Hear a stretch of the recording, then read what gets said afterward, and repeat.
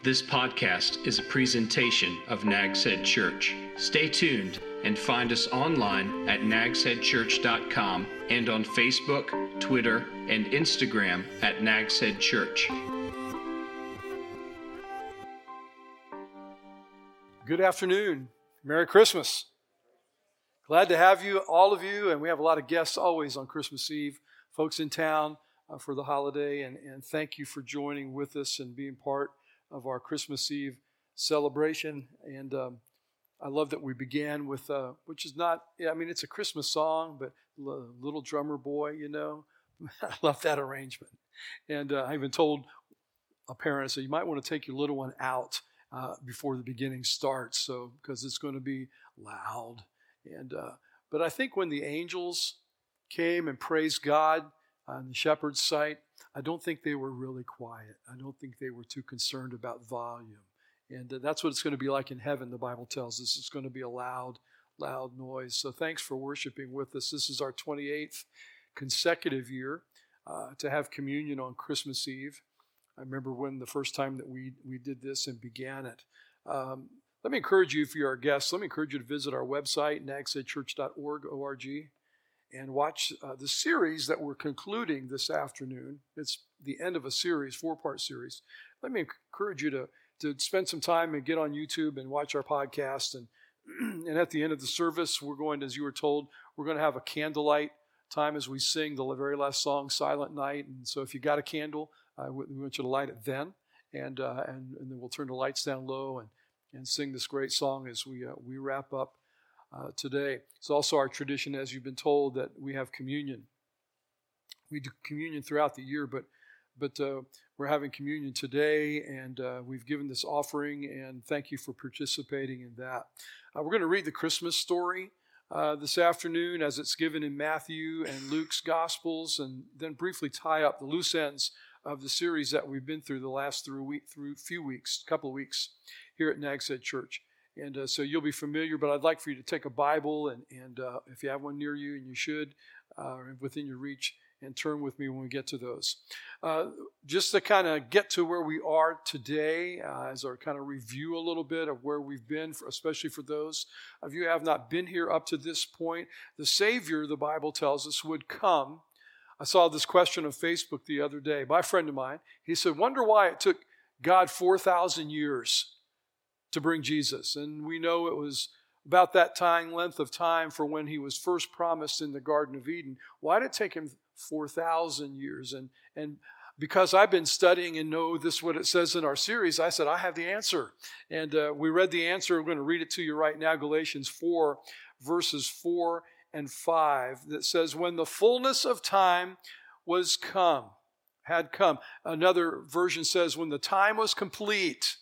Why did it take God 4,000 years to get the time ready? When the time was complete, God sent forth his Son, born of a woman, born under the law, to redeem those who were under the law, that we might receive adoption as sons. So the plan was created in heaven, we've seen, between the Father and the Son and the Holy Spirit, before the foundations of the world, Peter told us in 1 Peter 1, 18 through 21. Before the world was created, this plan came into being.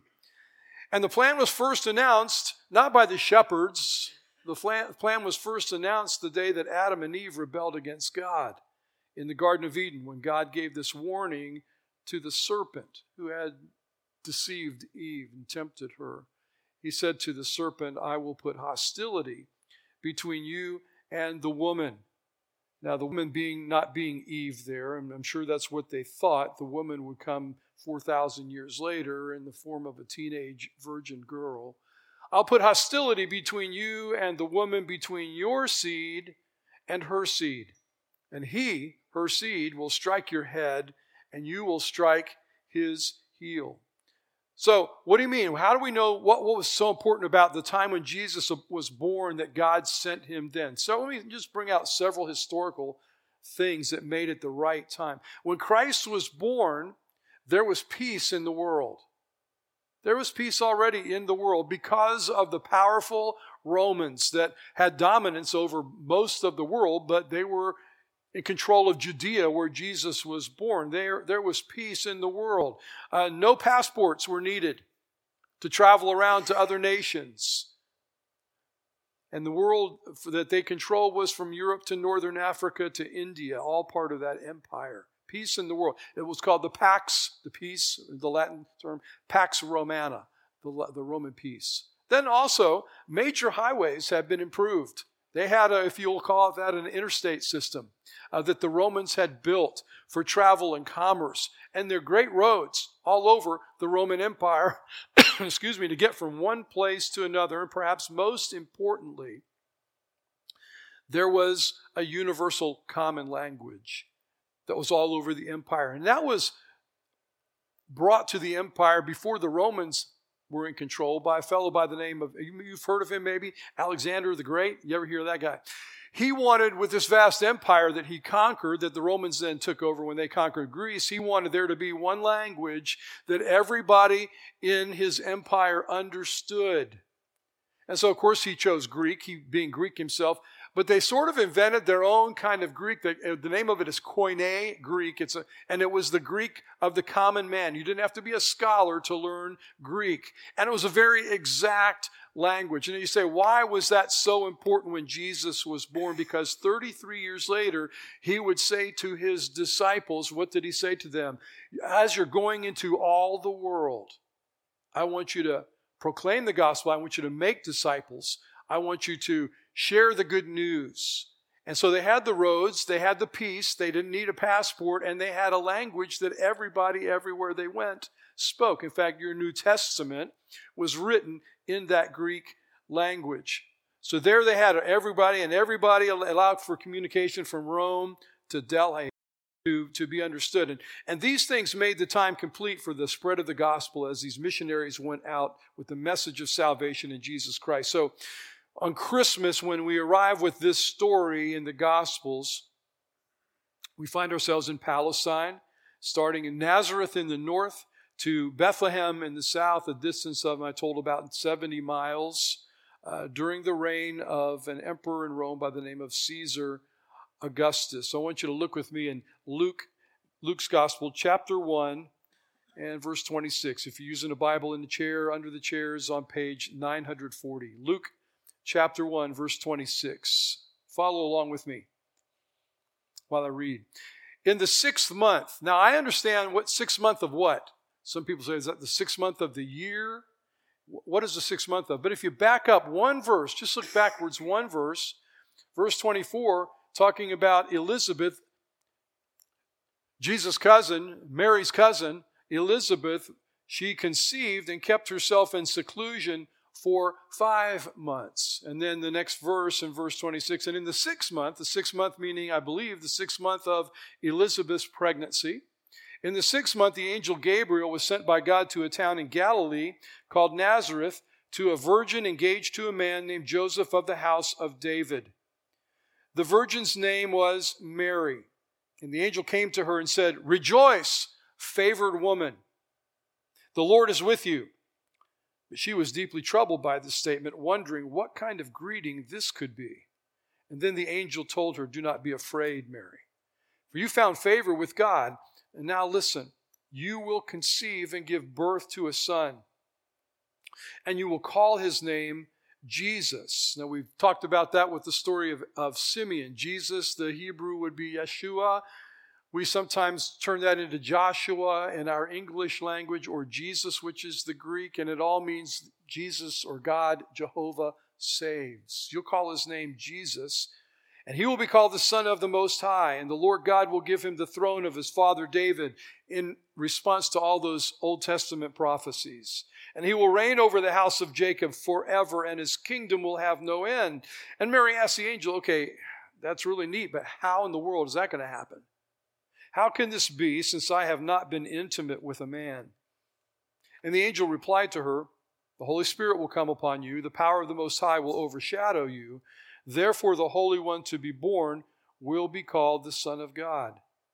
And consider your relative Elizabeth, your cousin Elizabeth. Think about her for a second. Even she has conceived a son in her old age, and this is the 6th month for for her who was called childless. Verse 37, for nothing will be impossible with God. Because everybody says, well, that's impossible. What he told her is impossible. Nothing will be impossible with God. And Mary's response was very simply, very humbly, I am the Lord's slave, said Mary. May it be done to me according to your word. And then the angel left her. Go back with me to Matthew chapter 1. Matthew chapter 1, page 885, if you need that. And verse 18, the birth of Jesus Christ came about this way. After his mother Mary had been engaged to Joseph, it was discovered before they came together that she was pregnant by the Holy Spirit. So her husband Joseph, being a righteous man, not wanting to disgrace her publicly, decided to divorce her secretly. Now you say, well, they weren't married yet. Why get divorced? Because in their culture, the betrothal, the engagement was as solid and as tight as a marriage. So in order to break that, there had to be a divorce decree. And he decided he would just quietly divorce her, not to shame her publicly. But after he had considered these things, that's what I'll do. I guess that's the best thing to do. An angel of the Lord suddenly appeared to him in a dream, saying, Joseph, son of David, don't be afraid to take Mary as your wife. Well, why would he be afraid to do that? Well, one reason would be because of the shame, the embarrassment, when he would say, but it's not my child. And everybody said, well, then whose baby is it, Joseph? She's been cheating on you. Don't be afraid to take Mary as your wife, because what has been conceived in her is by the Holy Spirit. And she will give birth to a son, and you are to name him Jesus. Same thing he's telling Mary. You name him Jesus because, explaining the name of Jesus, he will save his people from their sins. Now all this took place to fulfill what was spoken by the prophet, by the Lord through the prophet. Verse 23, see, the virgin will become pregnant and give birth to a son, and they will name him Emmanuel. That's from Isaiah, quoting Isaiah, which is translated, Emmanuel, God is with us. And then Joseph got up from sleeping, and he did as the Lord's angel had commanded him, and he married her, but did not know her intimately until she gave birth to a son, and he named him Jesus. In their Jewish culture, teenaged and unwed pregnancies were not common. They were not acceptable. God's law that had been given them through Moses 1,500 years ago made it punishable. Unmarried, premarital, extramarital sexual relations is punishable by stoning. So you can imagine the talk around Nazareth when Mary, this humble young woman who was betrothed, and again similar to engagement, to an honorable carpenter, returned home from an extended visit with her cousin Elizabeth and was obviously showing. She's about 3 months along. And if Joseph was not the father, and he knew he could not be, then who was? And surely if she was involved with a man in Judea while she had been gone to visit her cousin Elizabeth during her visit, that's what people began to talk about in the whispering in the gospel. And maybe it had been forced upon her. Nobody knew. Only thing everybody knew was, as they whispered, Mary's pregnant. And they're not married. It's fascinating to me as we have these last couple of weeks looked at this ancient plan to bring the Messiah, the Savior, into the world, to see that all that plan that goes back from before the foundation of the world, goes back to the Garden of Eden, goes through all those characters in the Old Testament that we've been talking about, all those prophecies, to see that it culminates in a story whose cast members are otherwise unknown. We would never, ever have heard of Mary or Joseph, would we? Living in a tiny village by the Sea of Galilee.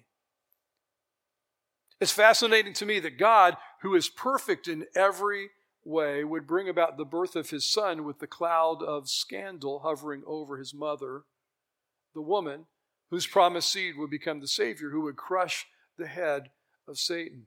But, as I've told you in the series, and this is in your notes, God's full of surprises. That's one great thing about our God. He loves to mess with our minds. He's full of surprises, and he does things I didn't think it would happen this way. And he seems to take pleasure in using the simple and the unsuspecting to do his greatest works on earth. He loves the humble. And he gives them places of prominence in his story or in history. So before Jesus was born, there was some suffering, wasn't there?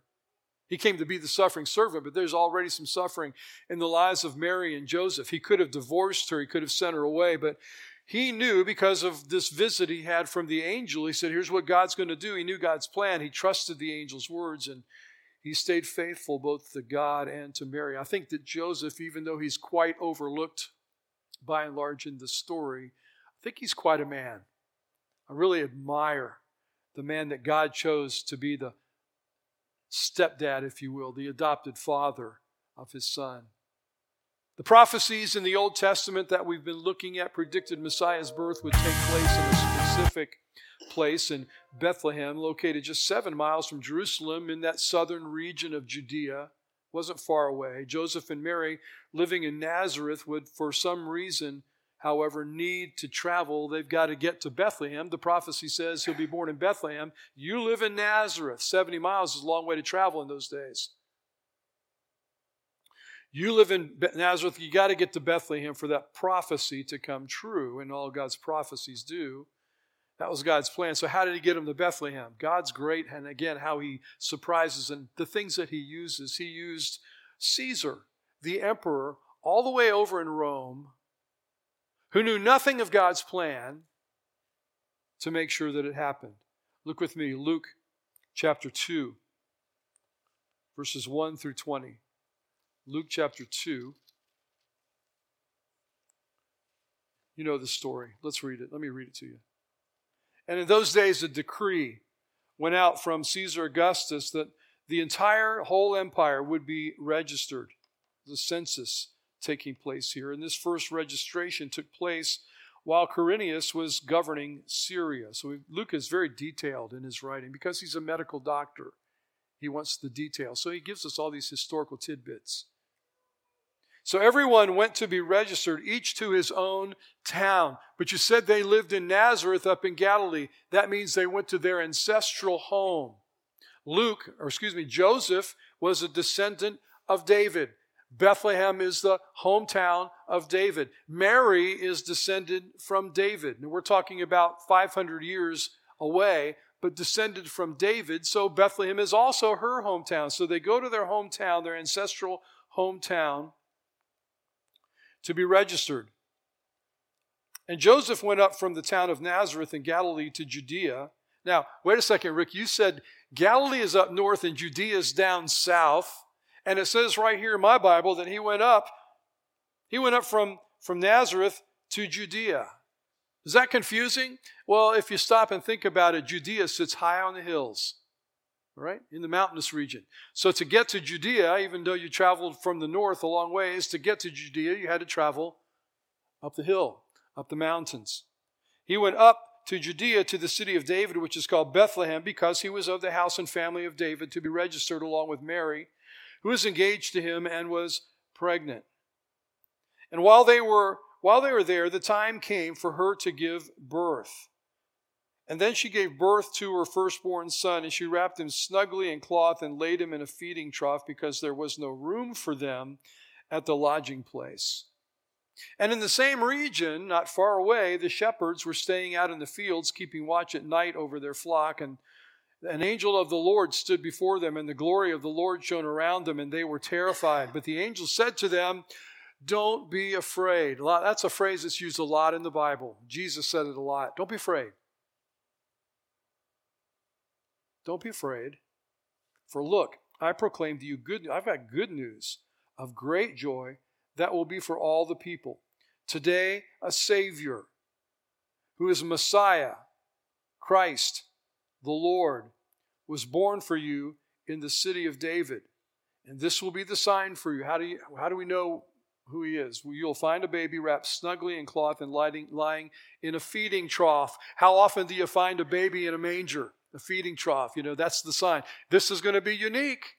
Not in a hospital, not in a nice clean house, not with a midwife attending in a feeding trough. And suddenly, the angel speaks these words, suddenly there was a multitude of the heavenly host. These are angels. Praising God and saying, by the way, I know we sing it, "Hark the herald angels, but it doesn't say they sang. All right? Oh.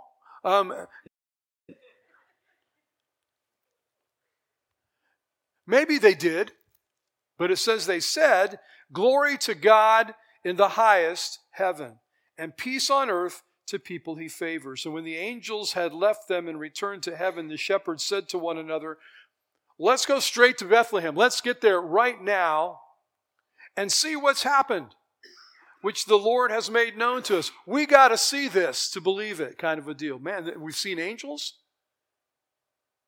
We've listened to them praising God.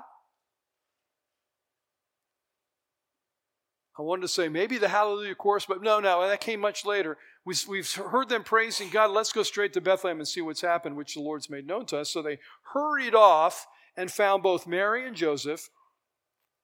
There's a comma there. If you're looking at your Bible, found both Mary and Joseph, comma, and the baby lying in the feeding trough. All three were not there in the trough, okay? Just the baby Jesus. And after seeing them, they reported the message that they were told. "Hey, you won't believe this, but we're out there watching our sheep, and an angel showed up and told us that to come and find you, that this was happening." Shepherds said to them, and all who heard this were amazed at what they said. They told them, reported it, what they were told about the child. Verse 19, "But Mary was treasuring up all these things in her heart and meditating on them," because now she's thinking, wow, an angel appeared to me and told me what was going to go on. And an angel appeared to Joseph and told him what was going on. And angels have appeared to the shepherds and told them what was going on. And they praised God. This is incredible stuff. And this goes into my baby's scrapbook. She's meditating on all these things and meditating on them, thinking about them, treasuring them in her heart. The shepherds returned back to their fields, glorifying and praising God for all they had seen and heard, just as they had been told. The prophet had foretold that Messiah would come from this line of David, their greatest king. But years of exile and captivity in Assyria, in Babylon, years of exile had destroyed their monarchy, and it had been hundreds of years since a descendant of David had been king. And one of the great proofs that Jesus is no self-proclaimed Messiah lies in those genealogies. I told you Sunday, go back and read them in Matthew chapter 1 and Luke chapter 4. Because the Jews were very protective of keeping their genealogies because it gave them right to property. And in the case of David's family, gave them right to the throne. And this is how Mary and Joseph, by the way, knew we've got to go to Bethlehem because they knew their genealogy. So they went to Bethlehem, David's hometown, for taxing and census. The one-born king of the Jews was born without pomp and circumstance. There was no national proclamation from the balcony of the palace. No horns blowing, a fanfare to announce the birth. In Jerusalem, where the palace was, there were no midwives attending his birth in the comfort of a queen's chambers. There was not even a room available in the town of Bethlehem because it was swollen with people like Mary and Joseph coming for the census. So the Ancient of Days, these are terms, these are names that Jesus has given in the Old Testament. The Ancient of Days, the Rose of Sharon, the Day Spring, the Son of God, think with me, would be born among animals, among livestock, in the filth of a stable. Gail and I were reading the story the other day, and she wondered why is it that shepherds got the news before anyone else? Why shepherds? Because shepherds were, usually they're out in the fields with the sheep for days and days, and they're usually kind of dirty and smelly, and they're the bottom of the social ladder, shepherds were. Nobody really wanted to be a shepherd. They slept out under the stars with their sheep. But this goes to show how God surprises. You think they told everybody what they saw? Hey, we saw angels light up the night sky. Have you seen that before? What? We saw angels light up the night sky, and they were praising God. But it says they did share these things. But who would have believed them? Shepherds. Who would have believed? Oh, yeah, right. What were you guys drinking before all this happened? They were shepherds. But the Bible tells us their lives were changed forever. And you probably know the rest of the story, how this baby would grow into manhood, how he would begin to proclaim the gospel and by his death and resurrection prove that he was and is the Son of God, and he opened the way to God that Adam had closed. So with this story in Luke chapter 2, the fullness of time came. And it came with Jesus, which my point is, if you're taking notes, all of history, all of his story culminates in the life of this one man. All of history, it funnels all the way down to this night in Bethlehem. All of eternity is determined by his coming to be our Savior. Think about that. This has been a presentation of Nags Head Church. Love God, love others, reach the world.